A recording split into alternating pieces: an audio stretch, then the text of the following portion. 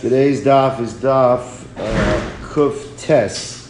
We are holding towards the top of Kuf Ches Amud Beis. Tavu Bailam Lashomer. How many lines down is it?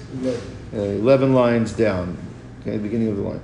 So just in order to understand the upcoming Gemara, we need to know something, remember something from Ayin Daled.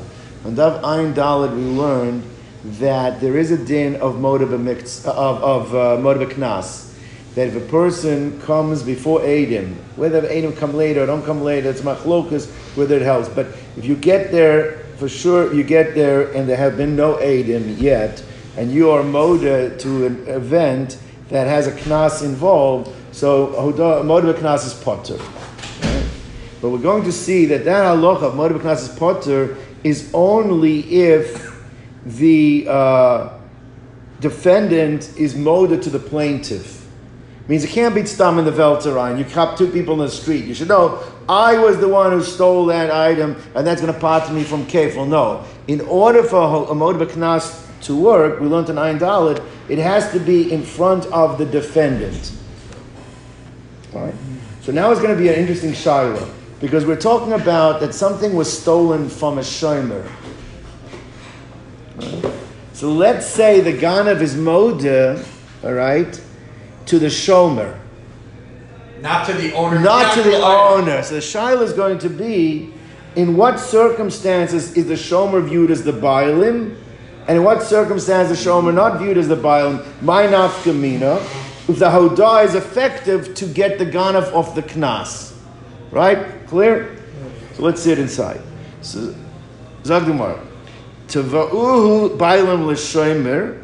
So the situation over here was that the bailim went to the shomer. The bailim went to the shomer and said, "Where's my object?" He said, "It was stolen." It was stolen? What do you mean it was stolen? Stolen. Okay. V'nishba, and the shomer swore. Now by swearing, and assuming it's a shomer chinam, ostensibly what has he basically said? I'm not liable for the gneva. All right? Now, v'hukar haganev, but then the ganav was identified. All right? Tavu shomer, and the shomer came across the ganav, and the shomer goes over the ganav. You stole it from me. And he was maida. So there's no Eidim at this point. He was maida. All right? So it means they identified the ganav wasn't with an official eidus testifying that he's the ganav. It means he got information that guy was seen stealing from your house. He goes over to him, he confronts him, and he is modeh. All right? Come along the bailim, the owners show up, means the real owners, and they show up and they go over to this ganav and says, "You stole my object from his house?" V'chafar. And he denied it. For whatever the pathology over here, that's not really the important reason. The shaila is the logistics over here. V'heviu Eidim, and then Eidim showed up and to prove that he is a ganav. Now, what's the shaila here? If we consider the shomer as the bailim, so when he admitted to the shomer, even though he denied to the original bailim, and now the Eidim come, he's off the hook from the kofar, right? Off the hook. But now, understand something over here, is that the fact that when the owner went to the shomer and said, "Where's my object?" What did he do? He swore that it was stolen. Right? The question is, at that point, when he swears, does that end the shmirah? Because if that ends the shmirah, the only way the shomer can be viewed as the owner is if he represents the owner, because the shmirah is still active. But if you say that when he swore to the owner that it was stolen, and therefore I don't have to pay you, if that terminated the shmirah, then there's no way you can look at him as the owner. If you can't look at him as the owner, then when the ganav comes and admits to the shomer, that's meaningless, which means when he denies to the owner and then the Eidim show up, he should still be chayav the kefil. Right? Clear? Mm-hmm. Gemara says like this. So let's see the shayla here. Min nifter haganav hadas shomer. Do we say that the thief is already exempted himself from having to pay kefil from the fact that he was moided to the shomer? Aloi nifter haganav hadas shomer. Or do we say no, that he does not exempt himself from the admission to the shomer because we don't view the shomer as the owner? And therefore, he didn't get off the hook, and he still has to pay the kefil. That's the tooth starting over here. So Mara says like this. Listen to what Rabbi has an interesting cheshbon. Rabbi says like this. Let's say, right, that let's say that only 15 out of you gave the item to the guy to watch for 30 days. All right, 15 days go by, it gets stolen from his house. From the shomer's house. Right, from the shomer's house. And it wasn't negligence. There was no real negligence over here. And he swore to that it was, I didn't leave the door open, I didn't leave the window, he swore. Right? Let's say that we catch the ganav. All right? In the owner's eyes, would he want the shomer to continue the next 15 days? Because the original term of the terms was 30 days. Right? L'chora says Rava, as long as the shomer didn't do anything wrong. He swore. The fact that he swore he was telling the truth, you would have no problem giving it back to him and continue. If the shomer agrees, finish it. Which means if that's the case, then the shmira is still alive. If the shmira is still alive, then the shomer represents the bailim. If the shomer represents the bailim, then the admission is considered that admission. So therefore, really what you have to look into, says Rava, is would the owner agree to continue on the shmira if we get it with 15 days still left to go? So now, it's interesting that Rashi, I'm going to explain to you how Rashi learns this and how the Mefarshim seem to explain how it makes sense in Rashi. So Rashi says like this. If we find out that the oath was a valid oath, which means that when he swore falsely, it was stolen. When he swore, it was stolen. And so the bottom line is he performed everything he needed to do about the shmira. It was stolen. It still did not violate the shmira.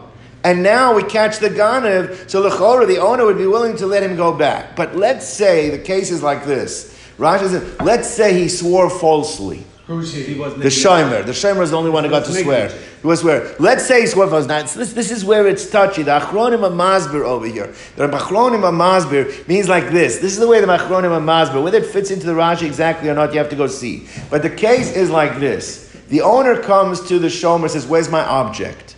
So he says that, you know what? Robbers put a gun against my head and took it. Now, and we find out that he's lying. It wasn't an armed robber. It was a regular robber. Now, he would have been potter with a rebbe, but he made it seem more than it was because it looks better in his to say that it was jacked with a gun. So but he lied. L'maisa, he lied. The question is, do you think the owner, knowing that this guy lied, is now willing to go back and let him continue with the shmira? If you see this guy already under oath embellished the truth or didn't tell the truth, so you're not going to be comfortable giving him back the object. Memela, so Rabbi says that's the distinction. If it's found out that the shomer was 100% honest with you when he took the oath, so you would be willing to let him keep it. Memela, he represents you, and therefore the hodah to the shomer is considered like the hodah to the owner, and therefore the thief is off the hook from the kefil. But if it comes out that the shomer lied, some again from Mefarshim say he embellished the truth. All right, he made up stuff that wasn't true. So now you yourself in your mind you say, well, 1 second, this guy's under oath, he's wearing, I don't want to continue on a relationship with this guy. I'm not going to let him finish out the next 15 days. Memela, he doesn't represent me. If he doesn't represent me because the shmira has been terminated, therefore when he admitted to the shomer, when the ganav, it wasn't considered like admitting to the owner, and therefore he would still have to pay the kefil to the owner. Clear? That's what Rav is saying.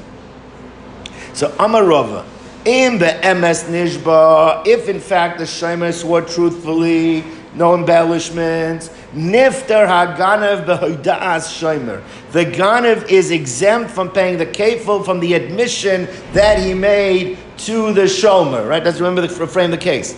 Right? Now, But in b'sheker nishba, but if it comes out that the oath that was taken had embellishments to it, there was not 100% on the up and up in terms of the oath taken by the shomer, then lo niftar ganav b'das shomer. So then the ganav, when he admitted, that does not exempt him from his admission to the shomer. Why? What's the key piece here? Because in such a case, the shomer, the owner would not have the shomer read. and therefore the shomer is not considered to be a representative, right, of the owner. Okay. What boy Rava had the following question. He says, "Amad li shava b'sheker v'lo hinichuhu." Let's say what happened over here was, same scenario. Ganav steals it from the shomer. All right? The Ganav steals it from the shomer. The owner comes to the shomer, where's my object? Now the shomer was going to take an oath that would not have been an honest oath, would not have been a true oath. Again, whether it's just an embellishment or it'd be an out and out of lie, but it would not have been something that reflected what the truth would have been. He was ready to make the oath. And then the owner says, you know what? I don't want you taking an oath. Oaths are a serious thing. I'd rather you not take the oath, all right? So he did not let him do it. Now what happens is they catch the ganav, right? They catch the ganav. Now what happened was that ganav admitted to the shomer that he did it, all right? The same case. The owner comes along. He says, no, he was kafar to the owner. Then Adam come and say he's a ganav. Now, what's going to be over here, says Rava? In the first scenario, he actually did swear. So there we said it makes a difference. Was it a true oath? Was it a false oath? Here, he was willing to take the oath, but the owner never let him take the oath. So do we say like this? At the end of the day, he never swore falsely. So if he didn't swear falsely, maybe the owner would still be willing to extend the shmirah. Or the other hand is, well, since the owner finds out that this guy, without me stopping him, might have actually gone through and taken such an oath, therefore I don't want this guy representing me, I don't want the shmirah to continue. And therefore the admission is not considered to be a valid admission, and the Ganav will owe me the kevel. So that's the shaila where the oath wasn't actually taken. What's going to be the din? And that thing what remains teku unresolved. Now, Rav Kahana Masni Hacha. Rav Kahana learned the shaila, Rava's shaila, right? The Rav Kahana Talmud of Rava. He learned it exactly the way we had it before. But Rav Yomi, a different one of the Talmidim of Rava, he learned the question somewhat differently. How did Rav Yomi learn it? Rav Yomi Masni, he said like this: Boy Rava, Nishba l'shakar mahu, means what the first Lashon thought is davar pashut. The first version thought is davar pashut, that if we find out that his oath was a false oath, that breaks the shmirah, and therefore in such a case, the shomer does not represent the bailim, and therefore the hodah of the ganav to the shomer does not exempt him from the kefil. Rav Yomi learned that actually was also part of the shaila, that Rava had that as a shaila too. If in fact that we find out that the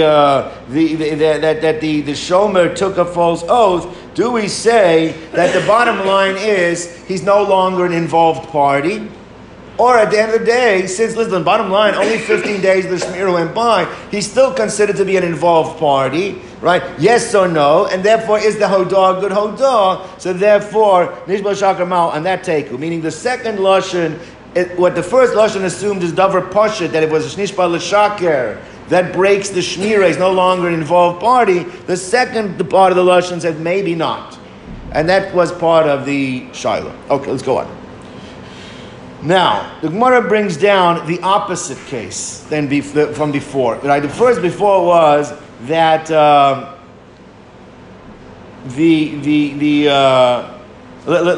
read it through. Again, let's say the owner, all right, of the object went to the shomer and said, he's teveya him, he sues him, where's my object? Now, in this case, the owner, the shomer doesn't want to take an oath, and he's willing to pay out of pocket. Now, what would you say? There is a strong argument that could be made that once he pays it, Who becomes the owner? Now the shomer does. The shomer should be considered full. Right, that's what, right? So it says like this. So that's the case here. Instead of swearing to exonerate himself, he pays. Tavur bailam l'shomer, v'shilem, and then hukar aganav. Then we find out, so there are people saying that guy is the ganav. Let's go clarify it. What is hooker again? Hooker is identified, but it's not identified like Adam came and already we soon. It means that there was direction given, was caught on the cameras, right? We identified him that's the possible ganav. To va'uhu bailim. So the owners go after this guy. Vahoda, and he admitted to the original owner. He admitted to the owner. When the shomer gets there, tavo shomer, the shomer goes, as you took it from my house, v'chafar, and he denied. And then v'hevi edim. And then, in fact, the shomer brings the edim. Now, let's look at this further. On one hand, so the shai, what's the shai? Nifter ganav does bailim alon. Does the shomer exempt himself from the kefil by his admission to who? To the original bailim, right? Now, so therefore, mi amrin, and do we say that matzi amale shomer lebailim, that the shomer can say to the bailim, atun, that you keven deshaklisu lechu demei, when you accepted from me the money that I paid when you came, and I could have sworn, I didn't swear, I chose to pay you without having gone into litigation and forcing me in court to swear. I paid it off. So you have become removed completely for this case. You are no longer considered active litigants in the case, and therefore the admission that the Ganav made to the owners is no longer considered to be an admission because they're not viewed, should not be viewed as the true owners anymore. Who's the true owner? The shomer. Shomer, when he paid for it. That's one side of the shaila. Dilma, or perhaps, this is an interesting nuance here. Maybe Matzi Amrulay, that maybe the owners can say to the shomer like this, listen, Kihei chidat avidat lan milsa, you did us a solid. What's the solid that you, the shomer, did to us? Paid us. You said, listen, you went out, you could have sworn, we know that, we appreciate the fact that you went and did something, lefnim mishurasa did, you did something that above and beyond that you didn't have to do, without any questions, you went and paid. So, ananami avdin Allah. So we too are what we wanted to do you a favor, and therefore, we continue to track down the Ganav. Why did we continue to track down the Ganav? Because we wanted to catch the Ganav, so that what? So we could return the money to you. But at the end of the day, we are still considered to be owners of the original item. We want that original item back. Yeah. And because we want the original item, we're not relinquished. In fact, you paid us is just to exempt your liability, but it doesn't give you ownership over the item. So therefore, ananami avdin and loch. We want to do you a favor too. Tarchin and basar ganva. We're going to put the effort to try and find the ganav. Shaklin and anan didon. We're going to sue him, collect the money that belongs to us. Shkol as didach, and we'll take the animal and we'll pay you back the money that you gave us, but we want to keep the original animal. All right. Now, if that's the case, then they're still active litigants. And if they're still active litigants, then it's theirs, maybe. Then it's still considered theirs. So the admission, right? No, so what they should say is they should say to the guy, listen, we'll say that we don't. You're the owner. He let him pay you the kef, and we'll split it 50-50. Okay, but they're not doing that. Anyway, the point is that is the shaila, and that shaila teku remains unresolved. Right? We understood both sides of the shaila. This guy, it's the inverse case of before. Now, Itmar. Okay. It was stated, Nigneva ba'onus. It was stolen with an onus. Now, stealing with an onus means it was listed mizuyah. It was armed robbery. Right? A regular gneva is not considered to be mamash and onus, but armed robbery is considered to be is. Now, what's that? Well, that's the way we said it's really gneva because the guy's afraid and he's using a gun. We had two swears like before. Now, but the shaila is like this. Let's talk about it. Shomer chinam. He is potter on regular gneva, and kol shekain is potter on listed mezuyah. Right? Everybody with me? He just has to swear, but he's potter. Shomer Sachar, the truth is, even when it's a paid, right, he is also potter from Gneva and also from Listin Mezuyan. He's also potter from Listin Mezuyan. So if once it's he's Chayiv in Gneva. I'm sorry, make change that. He's Chayiv in regular Gneva. Regular Gneva is considered to have a tinge of some level of negligence, not completely beyond control. Right? If you really double down, he had to, but Listim Mezuyan, which is considered to be more onus, so therefore, a Shomer Chinam is potter in both with an oath. Shomer Sachar is potter from is Chayiv in regular Gneva, but he's potter from Listim Mezuyan. Okay. Now what happened over here was Nigneva ba'onus v'hukur aganav. Okay, so the armed robber was found.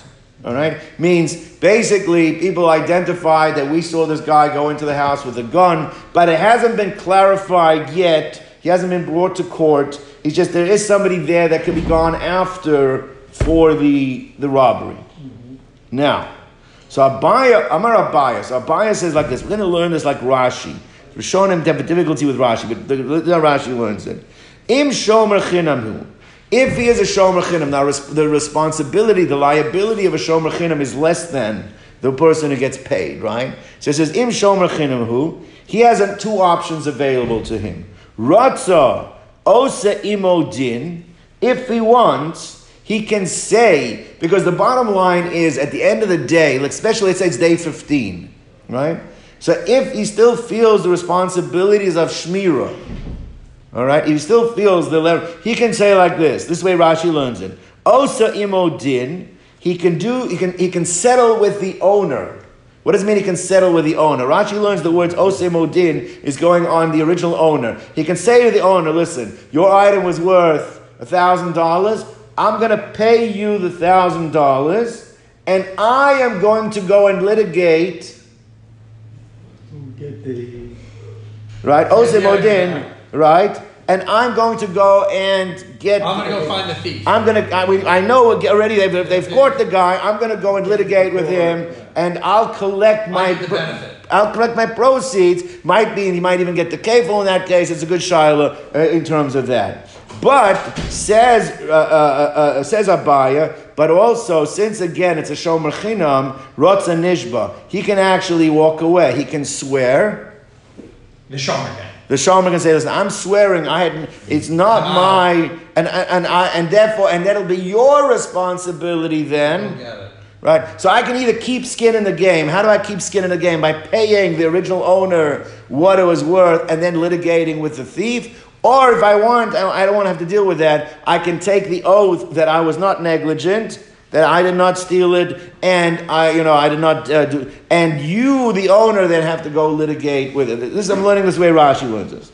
Now, but if it's a shomer sachar, the fact that you get paid, that means you have a higher level of responsibility. You have a higher level. So therefore, what does Abaya say? Im shomer sacharu, the only option you have is osa imodin. Means you still your liabilities and obligations of shmira are still much more stronger entrenched, and therefore what you require to do is, since it is within your purview of how to get back the object, you have to go ahead and do it. So therefore, pay the owner the value of the item.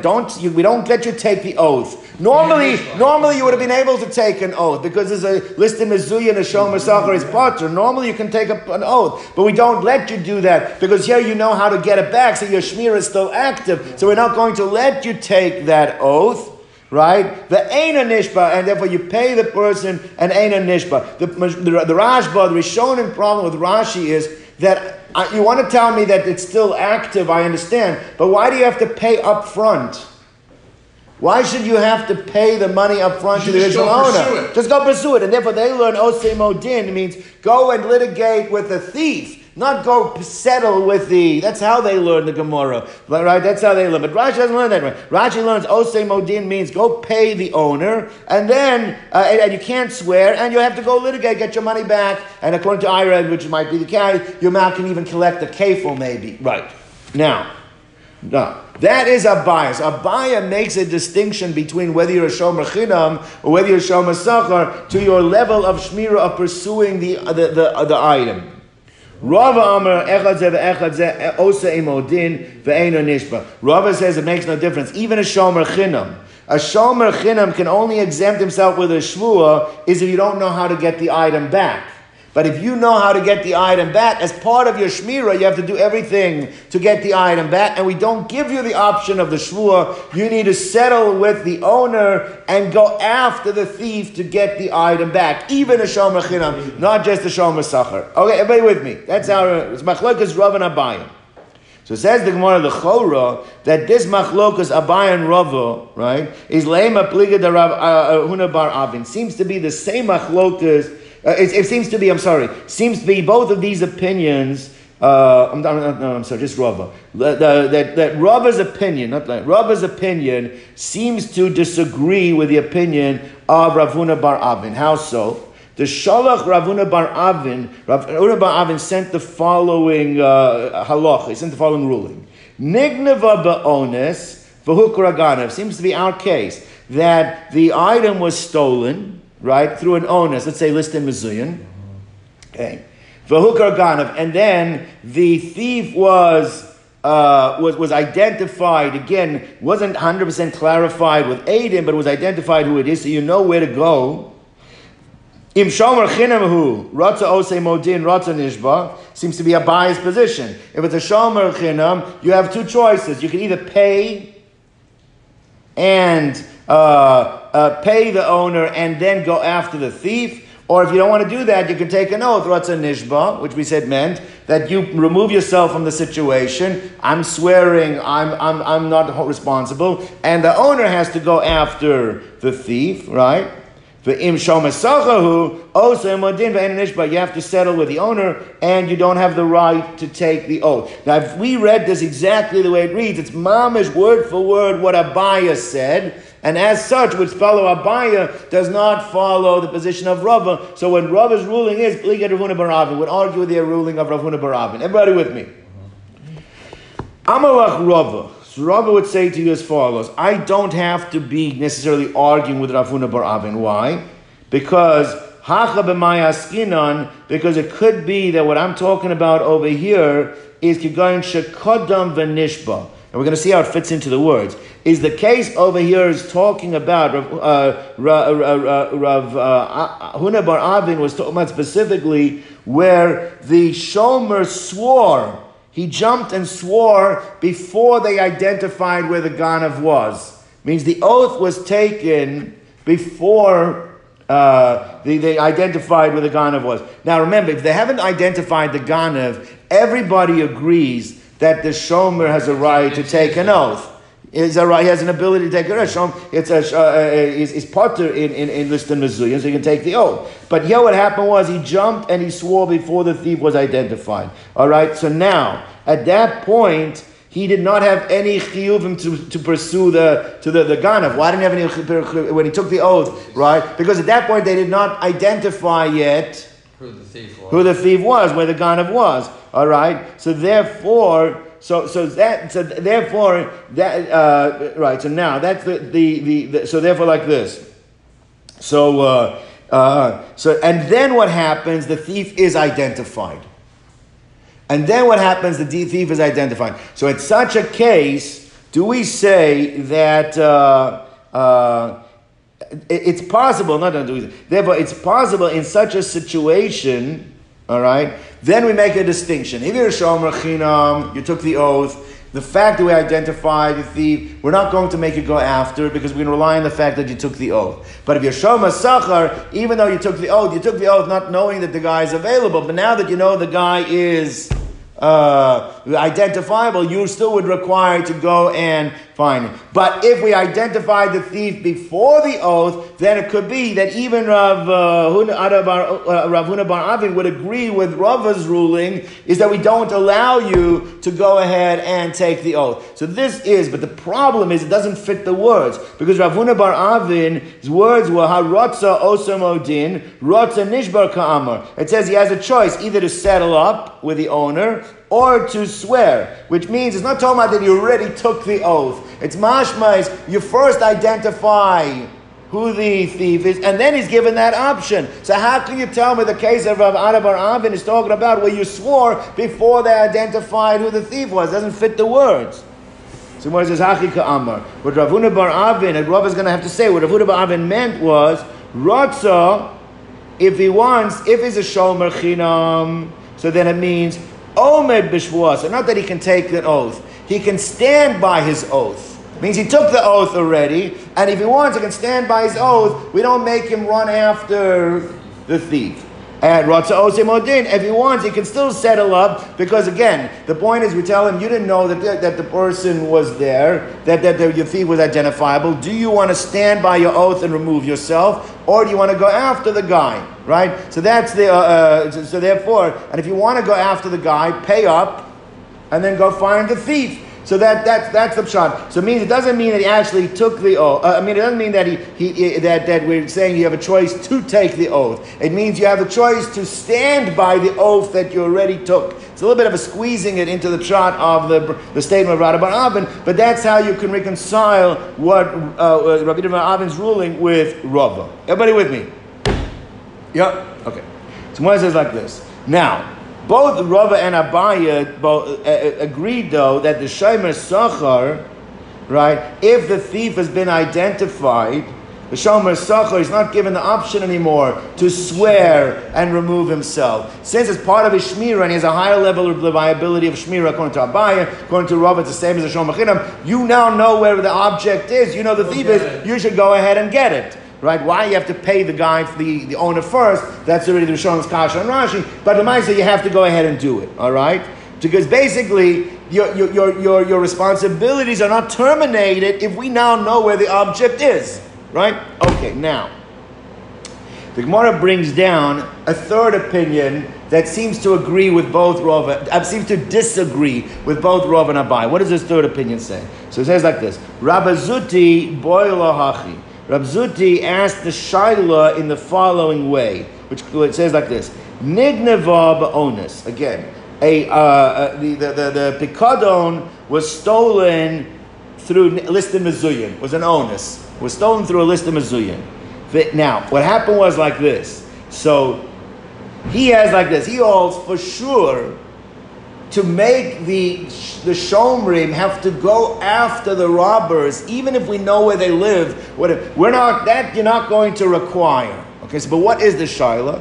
What happens if that shomer, that ganev, all right, wanted to do tshuva, and he brought it back, and what did he do? Vehirzir ganav bebeis shomer, and he went and he brought it back to the house of the shomer, right? So now, all right. So now, what's the shaila? Now the shaila is as follows. Now, once it was listed mezuyin, okay, according to not like Rav and Abai, but according to this fellow Rabbi Zuti holds listed mezuyin, they are exempt. That would technically terminate the shmira. But the shmira could be possibly reactivated. Why? Because what did the ganav do? He brought it back and put it in the home of the shomer. Okay? So now let's see what happened. Now what happens is that the shomer was negligent, not watching it the way he should be, and it died at this point. Now, if you hold on the second round. Now, if you hold that the shmira was terminated completely, and the guy went and put it back, somebody goes and puts something into your house, and you don't have full liabilities. The shomer should be potter. But if you hold that the shmira has not been terminated, either it's become reactivated or never was terminated completely, so then so that's what he learns. So it means he disagrees with Rav and Abai, because Rav and Abai held that the shmira is not terminated by a shomer sachar, and the shomer sachar actually has to go to the house of the ganev to get the item back. Rabbi Zuti holds no, There's no liability, responsibility of the Shomer Sachar once it was stolen with list of Mizuyan to him to go to the house of the robbers and take it back. That for sure he doesn't have to do. But what happens if he didn't have to do that? Why didn't he have to do that? Because the robber brought it back. So if you learn the Shmira had been terminated right away, so then the fact that it was Pshia now, as long as it's not Mamish and Mazik, he's going to be potter. But if you hold that the Shmira is not terminated or it comes back again, then he's chayav for the Pshia. That's the way Rav Bar Zuta. But he disagrees, you see, with Rav Abai's understanding. Right. So he disagreed that he doesn't think that the Shomer should have to go and correct. Right. Exactly. No. So mi amrinon. So therefore, do we say came in the nikna ba'inus kal yalei shmira, so that the fact that it was stolen ba'inus, which is one of the exemptions of the Shem Esach and the Shem Echinam, that terminated the shmira. And once the shmira was terminated, the fact that it was brought back, he's no longer viewed as the shomer of the item, and whatever basic responsibilities he has, it's not to the level that. So therefore, if something happens with B'shir, you have to exactly know what the case is, because you can't damage someone's item. But it wasn't that he was actively mazik the item. He's potter from it because he's not a shomer. He's not the shomer anymore, right? Ideal makayim to hadra, or maybe what happens is that once it was returned, even if you say that it was terminated at the time of the theft, but once it's brought back to him, possibly what happens? It reignites the Shmira. The Shmira comes back. And if the Shmira comes back, he's going to be chayiv for that. How does the Shmira comes back? And that then what remains, teku unresolved. Not necessarily he disagrees, because he could say... No, he does disagree, because the fact that he's only couching it in terms of when it was brought back, clearly he holds you don't have responsibility to go looking for it. If you had responsibility to go looking for it, then obviously the Shmira didn't terminate. All right. Now, the next Mishnah we've quoted many times already, and we're going to go through it pretty quickly. Zokdei l'ga Mishnah. Heichan pigdaini. Right. The owner comes to the shomer chinam and says, "Where is my pikodon?" Amalei avad. So it's telling Tainus avad. He's claiming what? That it was lost. Very good. Mashbiach ani. I am adjuring you with an oath. V'amar amen. He said amen. Don't have to say the words. He just says amen. Va'edim shalachla. And the Edim say, 1 second, he had a barbecue last week. It wasn't lost. He himself went and ate it. Mishalem keren. Since he only said it was lost. He never said it was stolen. He's only chayiv to pay keren on such a thing. All right. Now, and obviously there's no dalet v'hei either, because if there's no kefil, there's no dalet v'hei. Now, hoda me'atzmo. Let's say it wasn't Adam that came, but he himself, after having sworn falsely, was modeh that I swore falsely. So in such a case, Mishalem keren v'chomesh, he is responsible for the keren, he's responsible for the keren, and he has to bring a carbon, asham, to be doing, that's like a tshuva component, the kapara component for having sworn falsely peace. All right. That's not having to do with the chomesh or anything else. That's like a separate component of it. The chomesh could be part of the kapara. We discussed whether it's part of the payment, part of the kapara. But anyway, but it is, it's connected only to where he was molded. Now, let's go, Heicham Bigdoni, what about a separate case, all right? The case was, where's my object? Amalei, he said Nignav. In this case, the Shomer said it was stolen. Again, Mashbiach Anid, are you willing to swear? V'amar Amen. Va'edim Eden Oysa Shenignav. And Edim are the ones that say that what? He is the fellow that stole it, right? It doesn't say he ate it, right? Which fits the way we said before. Because if he would ate it, he wouldn't just have to pay the kefil. If he shechted it, could be his chayiv down there. So Mishalem Tashlum Kefil. Hodem Atzmam. And in this case, by the way, let's say we said it was stolen. It wasn't Adam that showed up. Him on his own came along and said, I lied. So therefore, right, Hodem Atzmo, again, and without the Adam. So Mishalem Keren V'chomesh V'asham. Same halacha. Now, the Gemara says like this, that if we know that the kapara involved when it comes to a false oath that you admit, you're required to return the object. In order to get your kapara, you have to return the object even if the person lives in Madai. And it's going to cost you an airplane. So to really get the kapara for such a case, even though normally you can give it to Beis Din, you give it to a third person for regular gneva, but when it comes to, in a case where you're moida, and that you're supposed to own. There, mamash have to get it. We're based on psukim. You have to mamash get it to his hands. All right. Now, so one says like this: what happens in the following case? Hagoizel is aviv. Person stole from his father. Person stole his father. The nishbeloi. The father called him on it, and he swore falsely. All right. That here. Now the mace. Now the father dies, and now the son admits. Right. But now, right now, the question is like this: at the end of the day, he's a Yorish. Yeah, he's only getting a piece of it, maybe. He's a piece of it. There's a piece of it there. Now, in such a case, says the Gemara, is that the fact that he admits, says the Mishnah, the fact that he admits doesn't take away that responsibility of returning the gneva is still there. State. Right? So therefore, Harei Zemeshalem, Keren V'Chaimish. All right, we're not talking about the Asham over here, but we're talking about what he has to pay. So you don't pay the brothers, the Asham. The Asham he brings himself. So that's why it's in parentheses. So Harei Zemeshalem, Keren V'Chaimish, to Lebanov, if there are other brothers, he would have to pay them the Keren and the Chomish. O Le'achiv, or he has to pay to his father's brothers. Means if there were no children, means he didn't have any other brothers, so then they would be the ones who he has to give to represent the father in such a case. Even though they're really not Yerusha. I mean, because you're the Chodesh, they're the Yosh. But the strength, the power of having to give the item to be Yotze, the kapara of it, is so strong that even if you're the only son, you have to give the uncles to be able to carry the chomesh to be yotze your din of if you want to get the kapara for having sworn falsely. Now let's go. Argue with this. All right.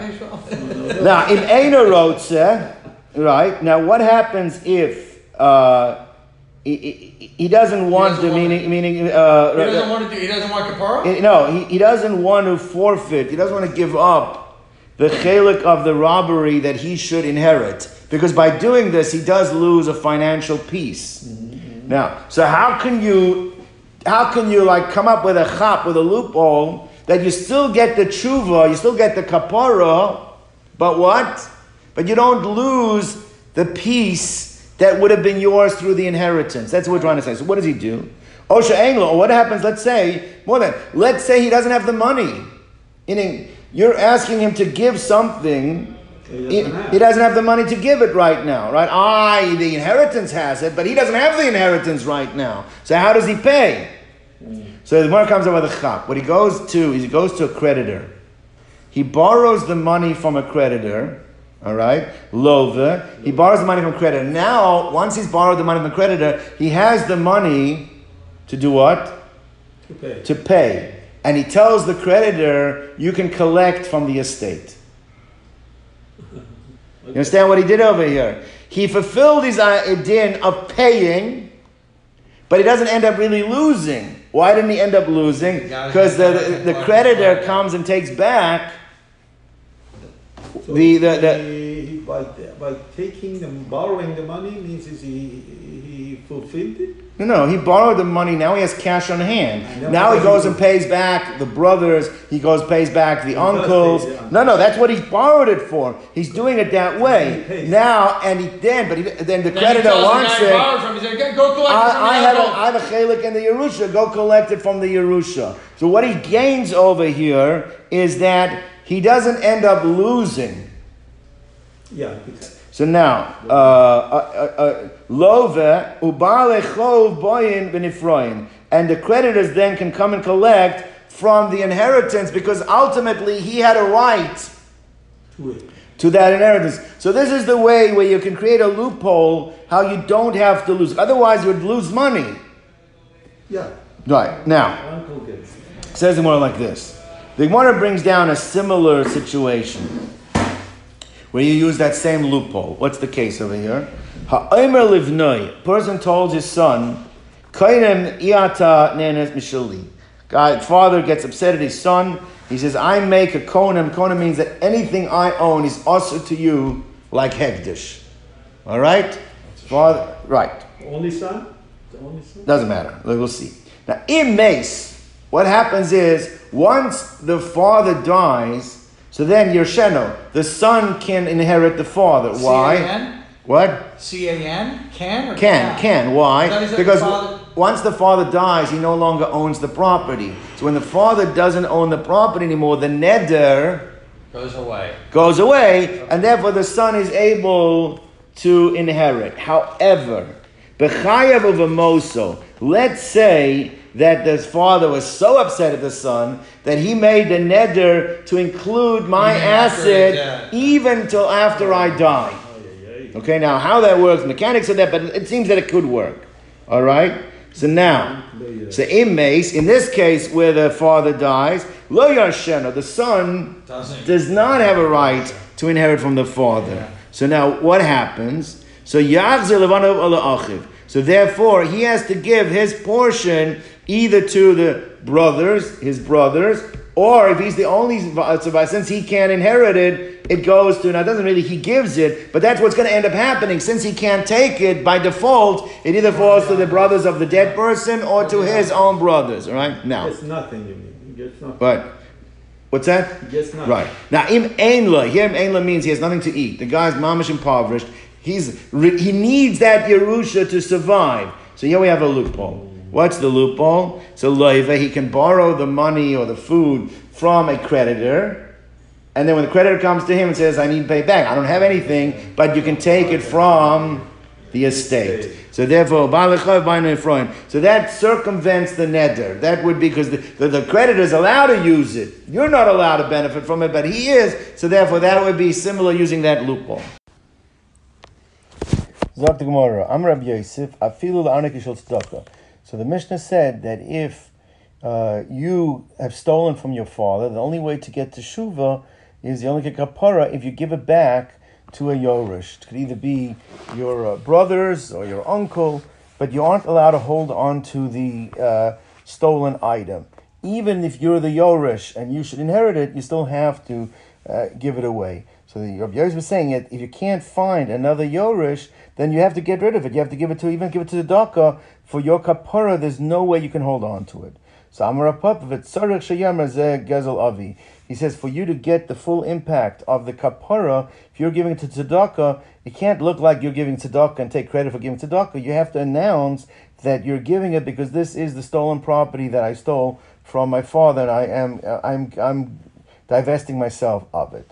Now the one has the following question. This goes back to the Mishnah.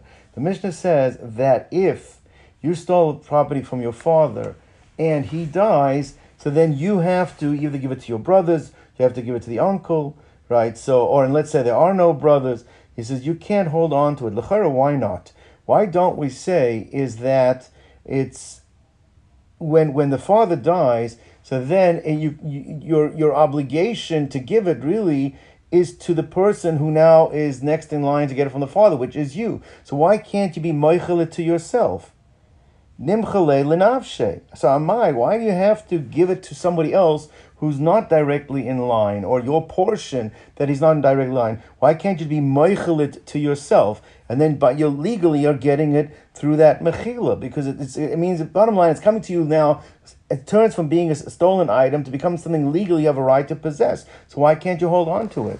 So it's calling it mechila, but it's like being moichel to yourself. I mean, you're getting it, it now becomes yours legally. So nimchale nafshe. And the Gemara brings a raya that the mechila does help. We learned earlier in the Masechta we had before on Kuf Gimel. It says that miloi tanan. We don't learn the Mishnah. Machalo al hakeren v'lo machalo al hachemish. It says that you have an obligation in order you want to get kapara. Yet even person's the mother, you have to take it to mother. But if the nigzal is moichelit and says, you know what, you don't have to. You don't. You can keep it. So he says like this, that you don't have to go for the chaimish to madai, because the mechila is considered mechila. So you see mechila works, meaning if it changes, the nigzal changes it to becoming that legally allowed to hold on to it. So it means now you're allowed to hold on, even though you got it through an illegal manner, but now you're legally allowed to hold on to it, you don't have to return it. So why don't we say the same thing over here? So amabam mechilahi, that you see that the robber, or the item that the robber possesses, is shaykh to becoming yours legally, even though you possessed it illegally, and you don't have to get rid of it. So then why don't we say the same thing over here?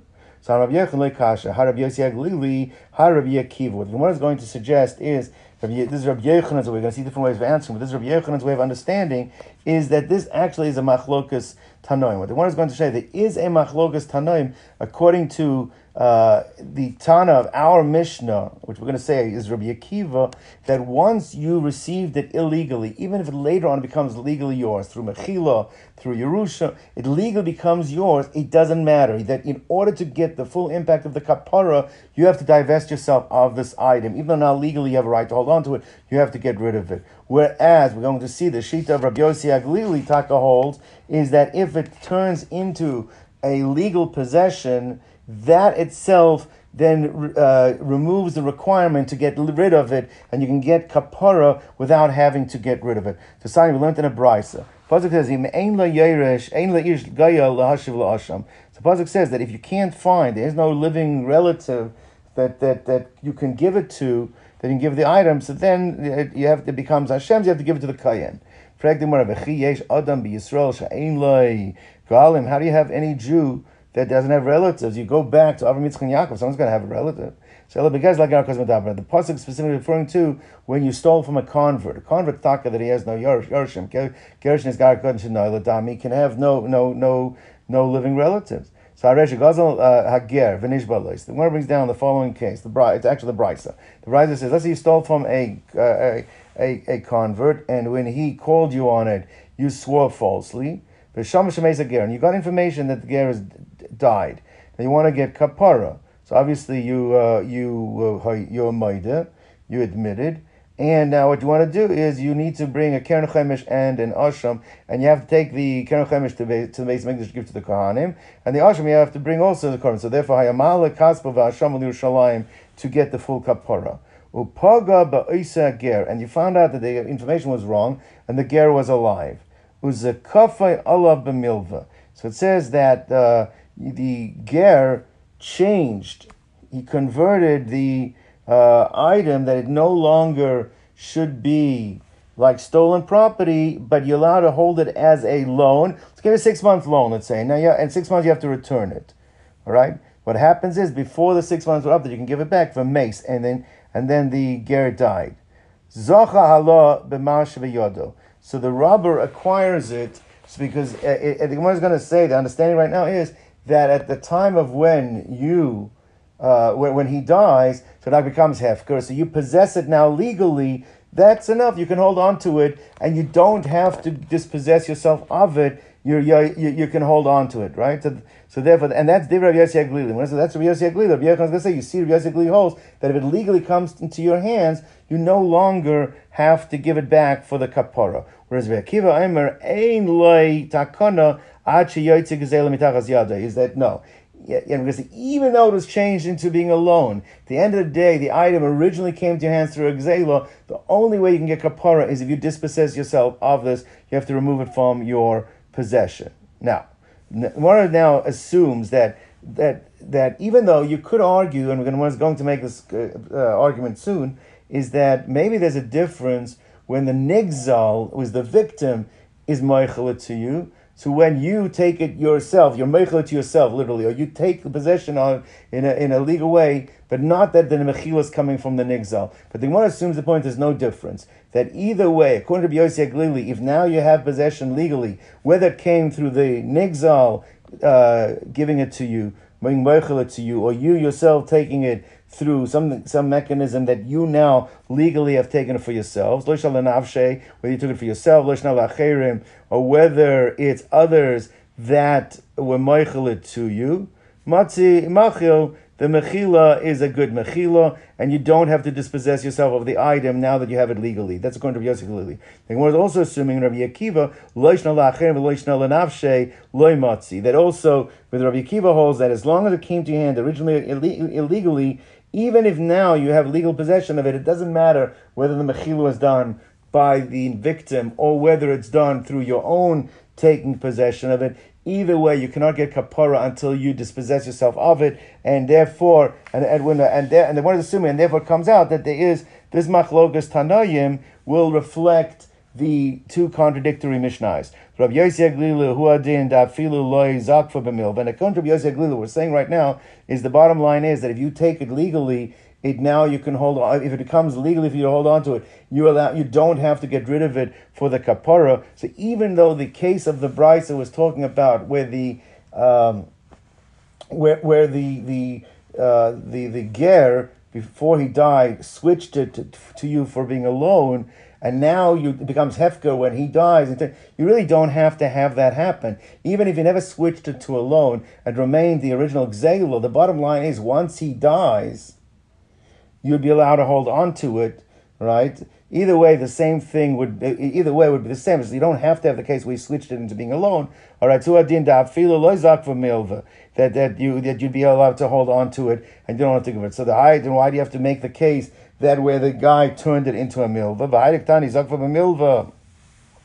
The only reason it did it is you don't need it for Rabbi Yossi Aglili, because Rabbi Yossi Aglili taka, you don't need to have that happen. You'd hold on to it even if it remained a gzeila and then the guy died.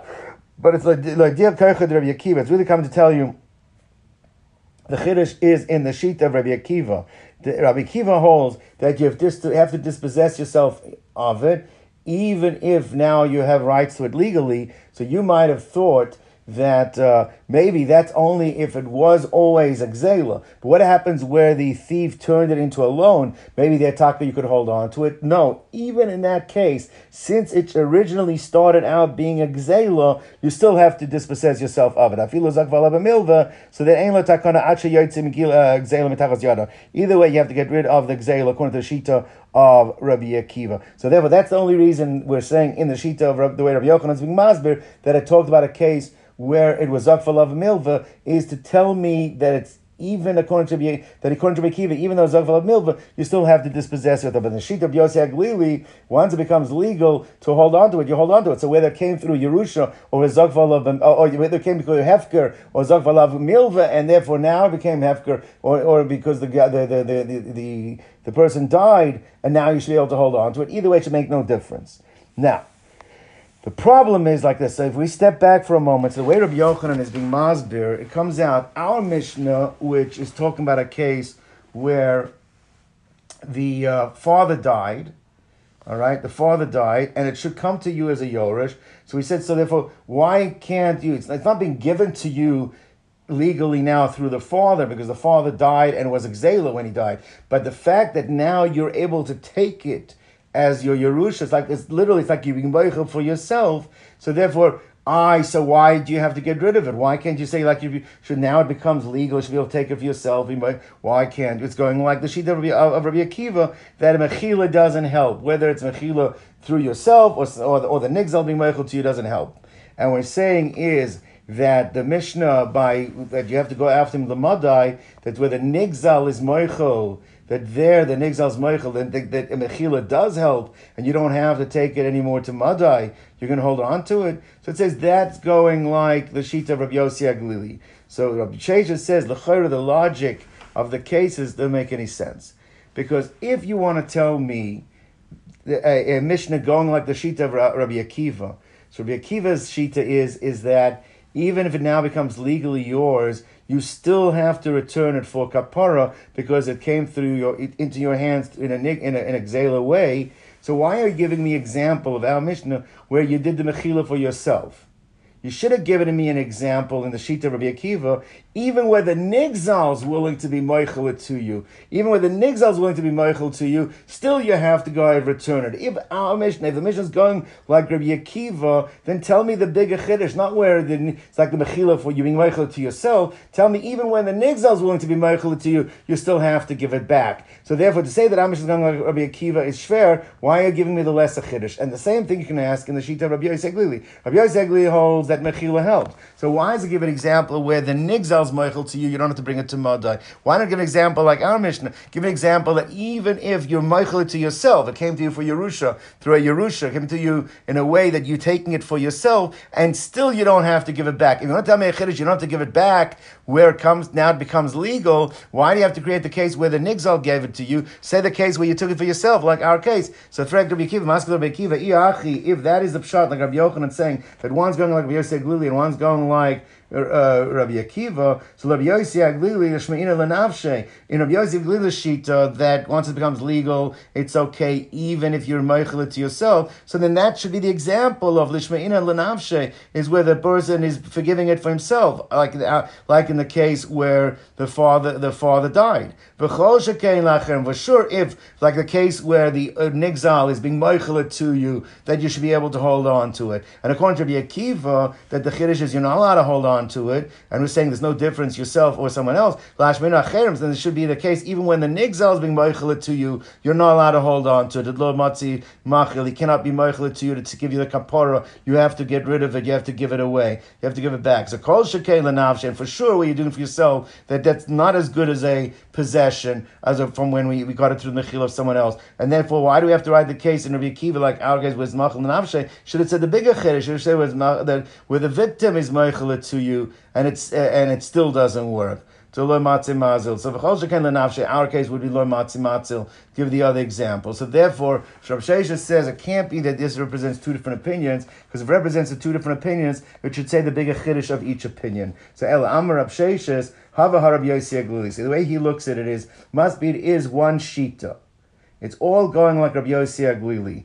And you have to say that what we assume, that there's no difference between yourself or coming from the nigzal, there is a difference. And Rabbi Yossi Aglili holds like this. So Kikam Rabbi Yossi Aglili, Dematzi Machil, that dafka, when mechila works, is dafka if it's the nigzal doing it for you. Like the case in Madai where the Mishnah says it works and you don't have to bring it to Madai anymore because the nigzal was mechila to you. And our Mishnah that says that the mechila doesn't work, where the father dies, you can't possess it for yourself, there, that's why in our Mishnah the mechila doesn't work. But it's going both in the sheet of Rabbi Yossi Aglili, we're being mechalik, that the mechila from the acherim works, but not when it comes through your own actions, not through the nigzal being mechila to you. Now, and it comes out, according to Rabbi Akiva, he holds that neither one works. Comes up, Rabbi Yossi Aglili holds it does work when it's through acherim, it doesn't work on the day atzmai. All right, and now ma zacha halav b'masha b'yado. Now you have to avalanav lo matzi machil. So but if it comes to yourself, it cannot be meichel. Now the only shaila is, what about the brisa where we brought down the machlikas between Rabbi Yossi Aglili and Rabbi Akiva, where it was a ger that you thought was that he was dead, and you found out he's alive. He turned it into a loan, and then then Itaka died. So the way we originally learned it is that when he turns it into a loan, and now he dies, so you are taking it from Hefker, it's like you're taking it for yourself. But we're saying now, according to Yossi Aglili, that doesn't work. So when it says like this, that now we're saying in the shita here of Rav Sheshes, it had to say in the sheet of Rabbi Yossi Aglili where he made it into a loan. Now we're saying his making it into a loan was like being meichel it to you. It's no longer gzeila, making it into a loan. That was the act, so it's considered mechila al dei acherim. That's why taka works. So according to Rabbi Akiva, mechila al dei acherim doesn't work. And therefore this, even though this might be like a mechila, he changes it from a gezel into a loan, doesn't work. According to Rabbi Yossi Aglili, it does work, but now it's dafka. It had to be, not like Rabbi Yochanan explained it. It had to be dafka that he made it into a loan. Because if he would have made it into a loan or remained as a gzeila, then Taka Rabbi Yossi Aglili would not have held that you're able to hold on to it because it wasn't a mechila from the nigzal that's taking possession of it yourself. So that's why it had to be dafka mishum desavka la b'milva. That's the case why it works according to Rabbi Yossi Aglili in the brisa. So this is going according to the explanation of Rav Sheshes. Rav Sheshes disagreed with Rav Yochanan that tried to make it a machlokas tanaim. Rav Sheshes said both Mishnayos go like the sheet of Rabbi Yossi Aglili. Rava agrees with Rav Sheshes that it can't be a machlokas tanaim. He disagrees that which Tana both Mishnayos are going like. Rava Amar Havaha Rabbi Akiva. If both brises reflect the sheet of Rabbi Akiva. So it means like this. When Rabbi Akiva holds mechila doesn't work, that's if you're trying to do it lenavshe, you're trying to do it for yourself, like our Mishnah, where you're trying to take possession of it itself. The father died, and now you want to make it mechil for yourself because now it becomes your Yerusha, can't work. Aval, in the case of Madai, when the Nigzal was doing it for you, Matzi Machil. That means Rabbi Akiva is the one that makes the difference between. Now, according to Rava's explanation, what does Rabbi Yossi Aglili have to hold? So therefore, Bechlal Rabbi Yossi Aglili Savar, he would hold Afilu Lenavshe, even for yourself. it becomes legal because you're possessing it for yourself without the nigzal having given it to you or being moichel it to you. Nami matzi machel. It does work. I mean, according to the Shita of Rava, neither one's going like Rabbi Yossi Aglili, because Rabbi Yossi Aglili's Shita is mechila works, whether it's mechila through the nigzal or even when you take possession of it yourself, right? So the question like this, if that's the case, and this is a question we could have asked before, is that comes out that any time it now legally becomes possible for you to possess, you don't have to give it back, then how do you ever have a parsha of Gezel HaGer? There's a parsha in the Torah that says that if there's a ger that he dies, there's no one to give it to, you have to go give it to the Kohanim. Why do you have to give it to the Kohanim? If you're telling me, that according to Rabbi Yossi Aglili, that you can even be meichel for yourself, so Gezel HaGer, he dies, it's hefker, take it for myself. Why do I have to go find a Kohen to give it to? So Ela Gezel HaGer, the Ka'am Rachmana, Nasina LeKahanim, that you have to now gift it to the Kohanim. What's the case? If it comes mutter for you to take it back, then you should be able to keep it yourself. So Rabbi says like this. Rabbi says that he's mechadish that when the Mishnah is talking about when the Torah is saying that you have to give it to a Kohen, it's different in the case over here when Rabbi Yossi Aglili would hold that when there's a Yerush, that he would allow you to hold on to it yourself. The Torah is talking about a case where you stole from the ger, and you swore falsely. And now the halacha is umeis hager, before you were moida, before you can admit you did something wrong, he died. And then now you want to get kapor, you want to do tshuva. Too late. Because now at this case, once you admit it after misa, it doesn't help at this point to say I can hold on to it. To be'idna de oidi, because at the time you're a moida, kanai Hashem, that already belongs to HaKadosh Baruch Hu Ki'ilu. Right? He stands in the place for the ger, and you have the nas, you have to go give it to Kohanim. Means like this. The point is, if you would have been moida to the ger, at that time, you would have been moided together. The hadah is actually part of the kapara process. I'm moided to the ger, and at that point, now the only thing is you have to give him the chaymish again. Before you were able to give him the chaymish again, you already started the kapara process. At that point, if he dies, we allow you to hold on to it yourself. That's what Rabbi Yossi Aglili will be holding. What's about the case of the Torah? The case in the Torah, the kapara case didn't start yet. The kapara there, the ger first died. And now, it now becomes into the realm, the pasuk's telling it becomes like the realm of Hashem takes the place for the ger. Now you're a moida. You're a moida. Now you have to pay the Hashem's portion to the Kohanim. That comes out of a very big nafkamina now between Rabbi Yossi Aglili and Rabbi Akiva. According to Rabbi Akiva, hodah, your own, that you possessing it yourself doesn't work. You always have to give it away. So you don't have to make that chiluk in the Torah's case. Either way, you have to go give it to the Kohanim. Sometimes you have to give tzedakah. You have to see when you give what the Rishonim discuss which is the difference. But that's now comes according to Rava. That's the case. And then after he died. And then the Aidu at the point of time that you are already Kana Hashem and Asnai Alakanim, that goes to the Kohanim. Okay. Now, let's go on. By Ravina. Gazel Hagioris. What happens if it wasn't stealing from a ger? Stole from a Gioris. Again, Mahu, what's the din? And there's no relatives. Do you have to give it to the Kohanim or not? Now, why would you think there's a difference? Because if you take a look, the Torah, the din Torah, that writes that it says ve'im ein leish goy. I'll use the word ish. So ish amar rachman. HaKadosh Baruch Hu used the word ish to tell you this is what you have to do and end up giving it to the Kohanim. But maybe lo isha, maybe it doesn't include a woman. By a woman, maybe there is no din in giving it to the Kohanim. That's just the normal way that we say things. The masculine, but it includes the feminine, it includes the women as well. So Amalei Rav Aaron. I don't know any other place we have Rav Aaron right in the Torah, but Amalei Rav Aaron l'Ravina. Tashema, come and listen. The Sanya, the Brisa says Befer, says Ish. I only know that the din is that this din you have to give to the Kohen and pay the Kohen when it's a man. When you're a Maida and you have to, but Isha Minayin, how do I know it applies to a woman as well? Kisha Aimer Mushav, a Moshav that has to be returned. The guilt payment has to be returned. That's really mentioned twice, and one of them is redundant. Take a look. It says Ima Ein Ish Goya Lahashiv, first time, Asham. Elava Asham. Hamushav La Hashem, second time. So why does it have to mean return twice? So therefore, Harekan Shnayim, twice it's mentioning the same idea of returning. So therefore, it's coming to be Marbe, Harekan Shnayim, not just to the man, but Shnayim means to the woman as well. If it means including the woman, then why did the Torah use the word ish? Im ken ma tamod imish, tamod lema ish. When it says ish atatzarech lachzor achrav im yesh legalim alei. Even if the person's a convert, but he's an ish, he's an adult capable of fathering children, you have responsibility before you give it to the kohanim to make sure that that he has not been able to father any other children. He has no other relatives. But it's a cotton who's not able to father children. That's why I said then you can right away go ahead and